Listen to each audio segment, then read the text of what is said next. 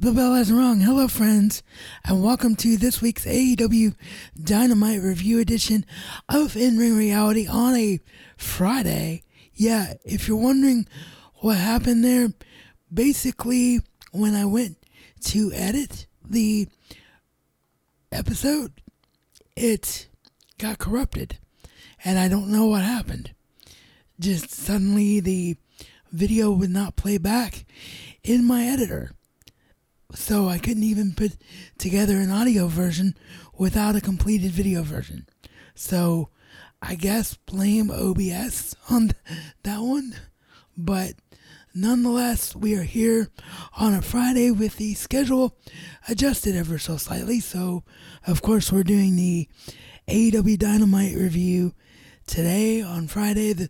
We'll do the news tomorrow on Saturday, which means the SmackDown review will have to be pushed back to Sunday.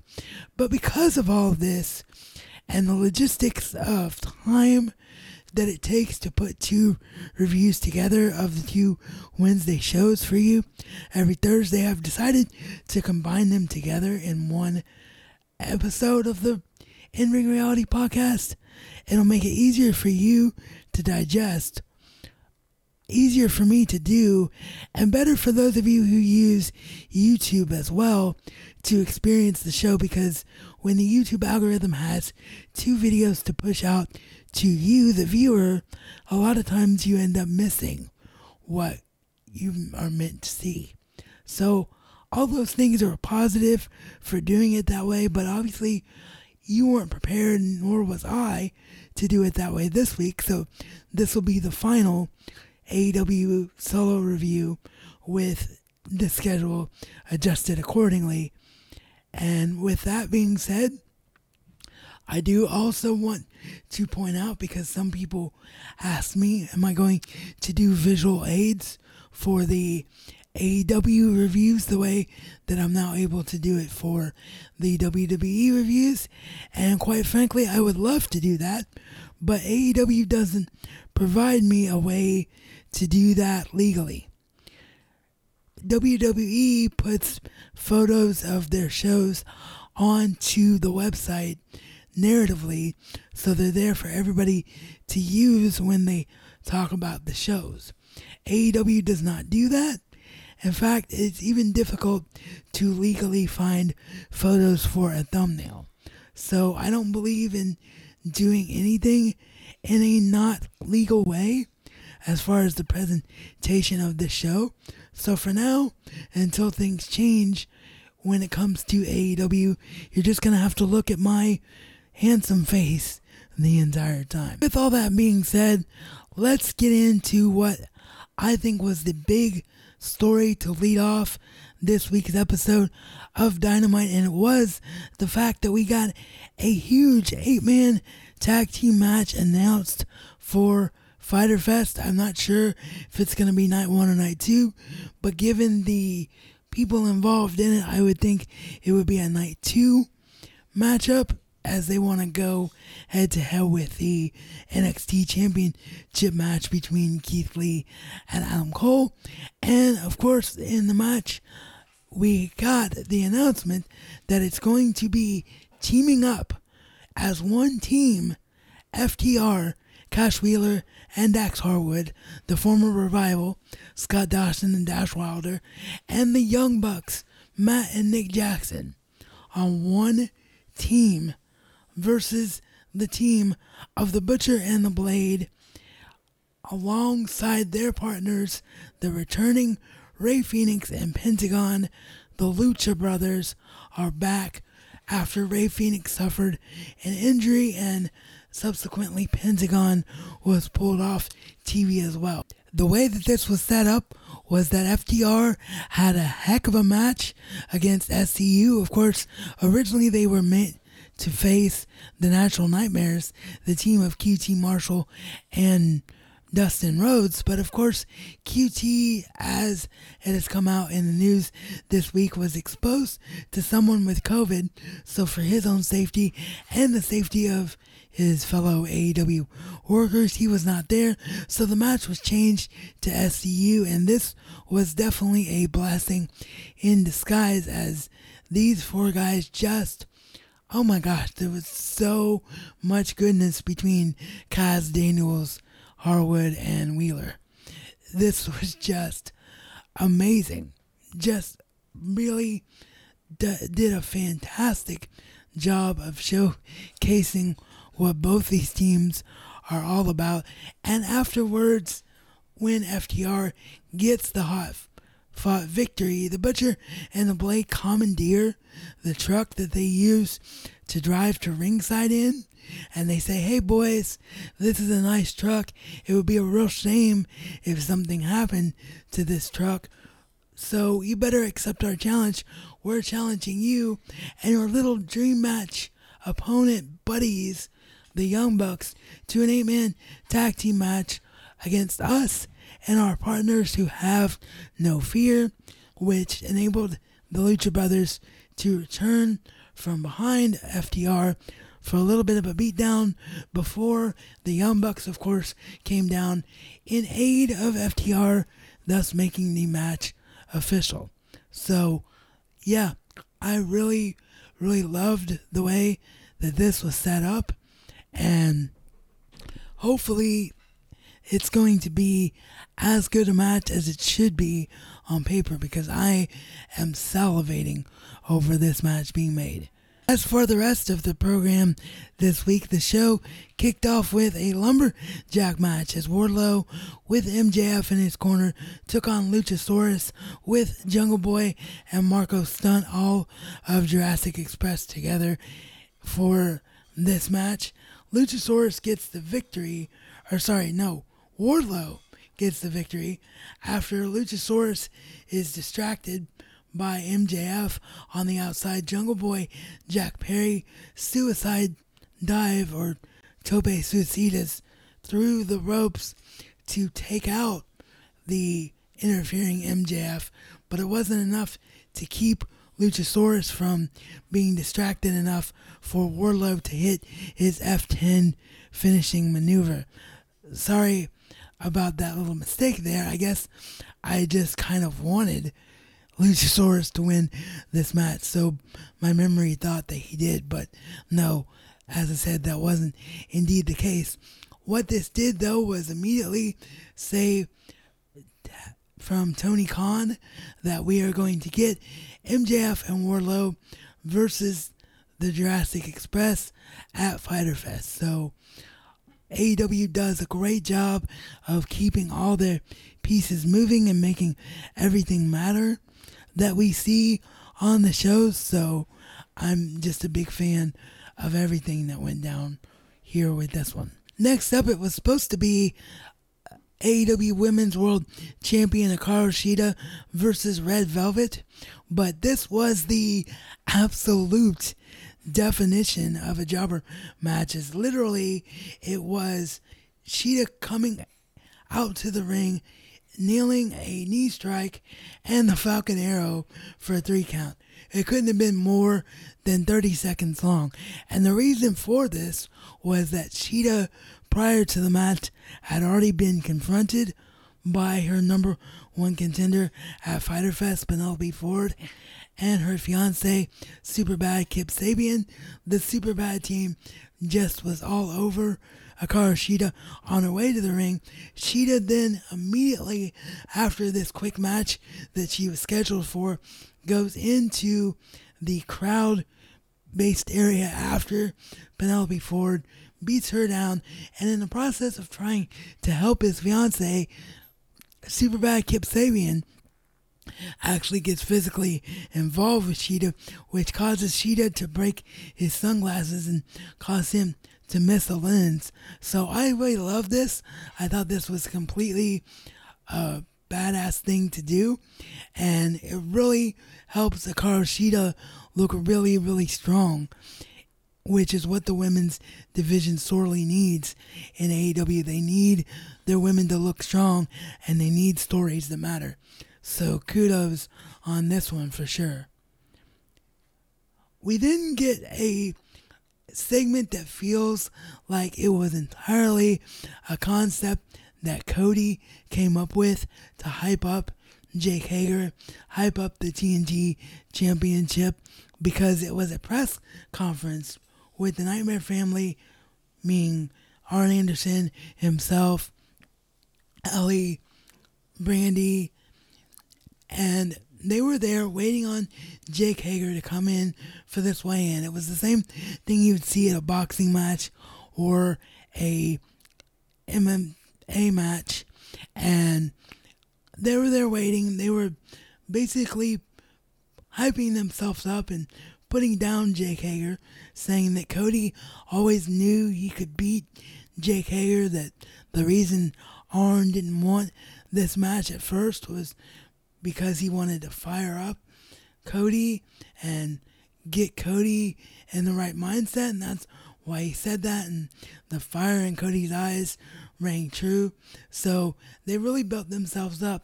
Then Jake Hager shows up eventually and just is like, "Are you ready?"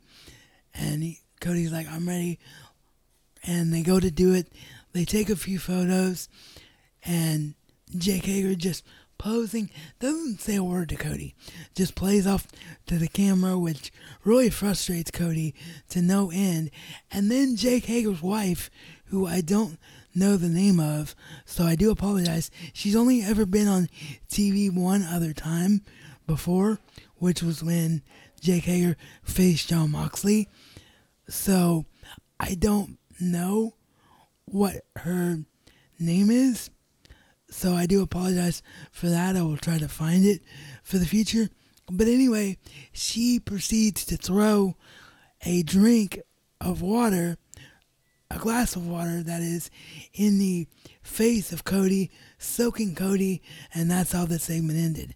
So yeah, this was something different for a wrestling show, and I thought it was actually pretty smart. I thought it was a nice element that we're not used to seeing, which is always kind of cool. Next up, the advertised tag team match that was announced last week. The contract that Mr. Brody Lee signed to make himself and Colt Cabana a team, and they took on the team of Sonny Kiss and Joey Janela. Kiss and Janela were set up beautifully by a video package, which apparently aired on Dark first. I didn't see it, but they're going to get to the arena, I guess, or just going on a road trip together or something after what happened with Sonny Kiss rescuing, for lack of a better term, Joey Janela a few weeks back. But anyway, they're at this gas station getting gas, and while Joey Janela is on the inside of the store replenishing, getting snacks, all of that, Sonny Kiss gets confronted by these big old bullies saying, "This is a nice ride, why don't you let us have it?" And Sonny Kiss is like, "I don't want any trouble." They're like, "Oh, you don't want any trouble," typical thing. So a brawl breaks out. Sonny Kiss, of course, handles his own, but eventually he gets overwhelmed, which leads Joey Janela to come out and see what's going on, and he and Joey Janela basically have a wrestling tag team match in the parking lot. Very cinematic-like. I don't know why. There's just something about this that really worked for me. And maybe it's because I hadn't seen this team before. Maybe it's because I'm getting used to the cinematic elements in wrestling and really enjoy them when I see them. But whatever the case is, I thought this was great. And which then, of course, establishes the team really well and sets them up for the match that happened against Mr. Brody Lee and Colt Cabana.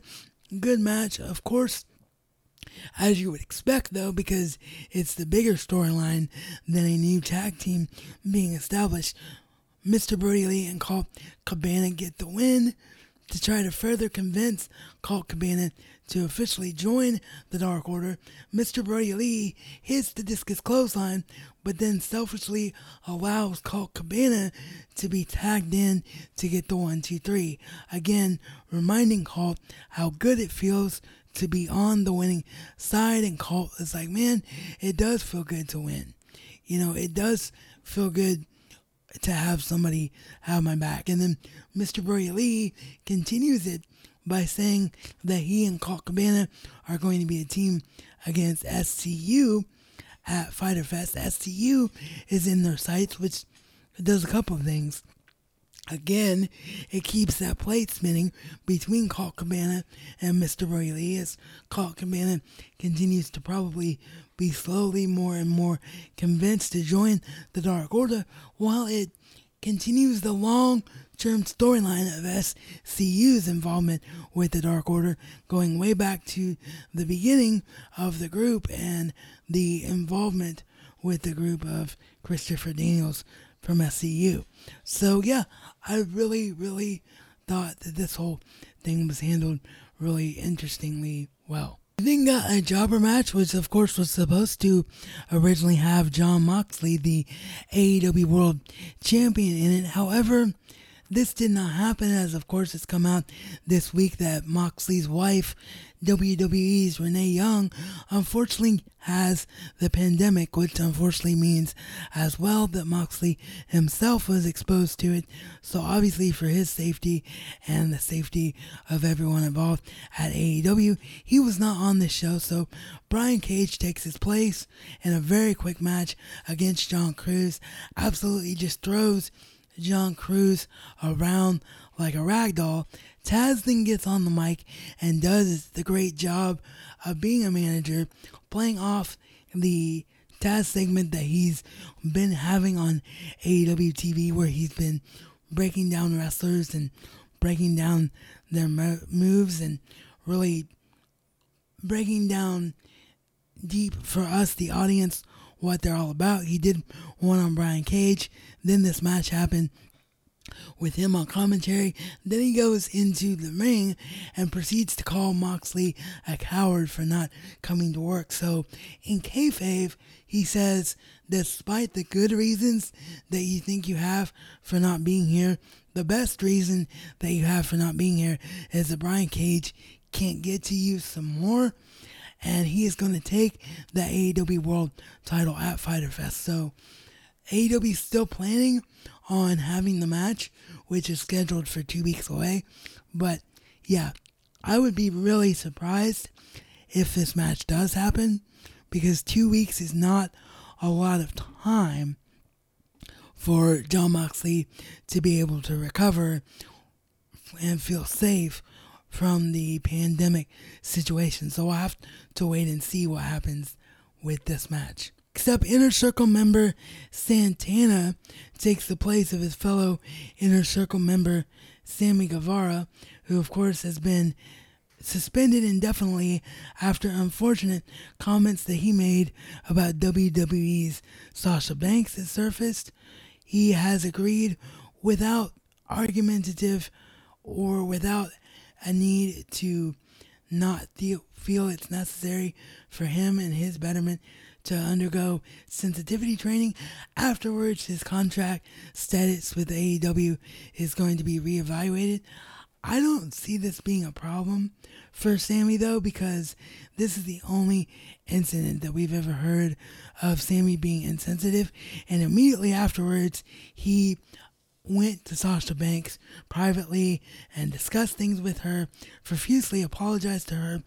Both he and Sasha Banks came forward on social media together to discuss the situation and discuss that they did have an open and honest discussion about it. So Sammy Guevara is extremely young as it is, and 4 years ago when he made those comments, he was even more young. So yeah, I think he's definitely learned from the situation. I think we will see him resume an AEW career, I hope, because I don't think it's as severe as the other allegations that have come out as a result of the speaking out movement.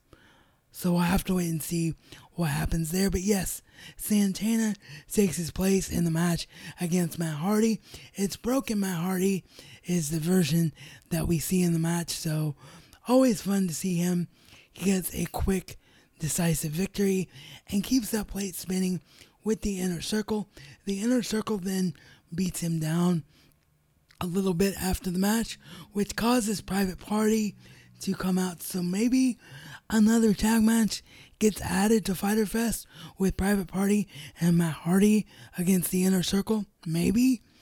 I don't know. It would make for a lot of tag team matches on one card if that indeed does end up becoming the case, but we'll just have to wait and see what happens. And in the main event slotted segment for the show, it is a face-to-face with Orange Cassidy and Chris Jericho.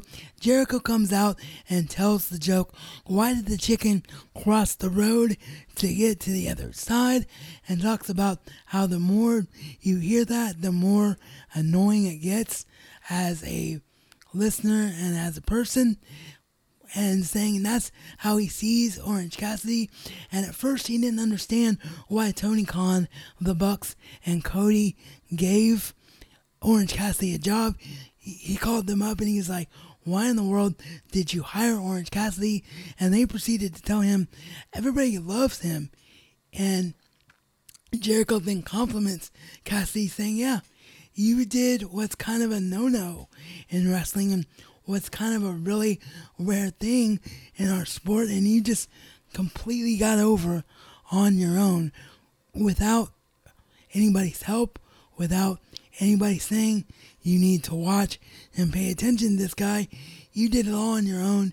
You have a very unique presentation, but you just annoy the crap out of me, and you better not do those phantom kicks that you do to me, which of course prompts Orange Cassidy to do that very thing.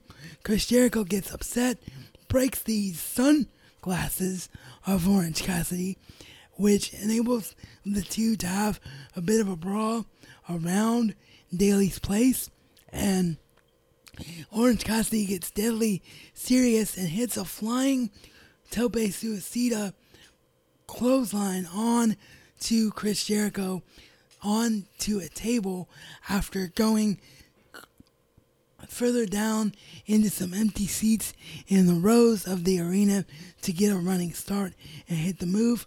Orange Cassidy stands tall over Chris Jericho. This is why Chris Jericho has always been my favorite male performer of all time. He's a genius at this kind of thing, putting a guy down while building him up simultaneously, all at the same time. Orange Cassidy looks so strong going into this match. It's going to be a lot of fun to see. So yeah, folks, that is it. That is this week's AEW Dynamite.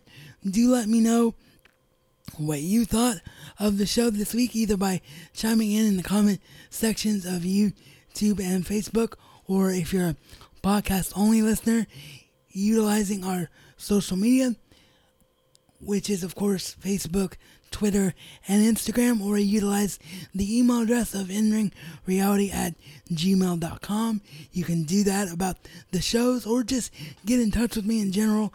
Let me know what you're feeling about this show, suggestions for the show, questions. All of that can be used in that manner. And of course, if you are new here, please do consider doing all the things so you never miss out on any of my future programming here with the In Ring Reality Podcast by hitting that subscribe button on YouTube, making sure you are giving us that follow on Facebook, making sure that if you even don't use Apple Podcasts as your preferred podcast listening platform, that you go ahead and leave us a 5-star review on Apple Podcasts, as that is what the podcast algorithm uses mostly, and will help us grow this show and me to make it bigger and better for all of you. And as I always say, because I appreciate each and every one of you so much, and I think everybody needs the reminder all the time that life is only as good as what you choose to make it to be. So make the choice to do something great today.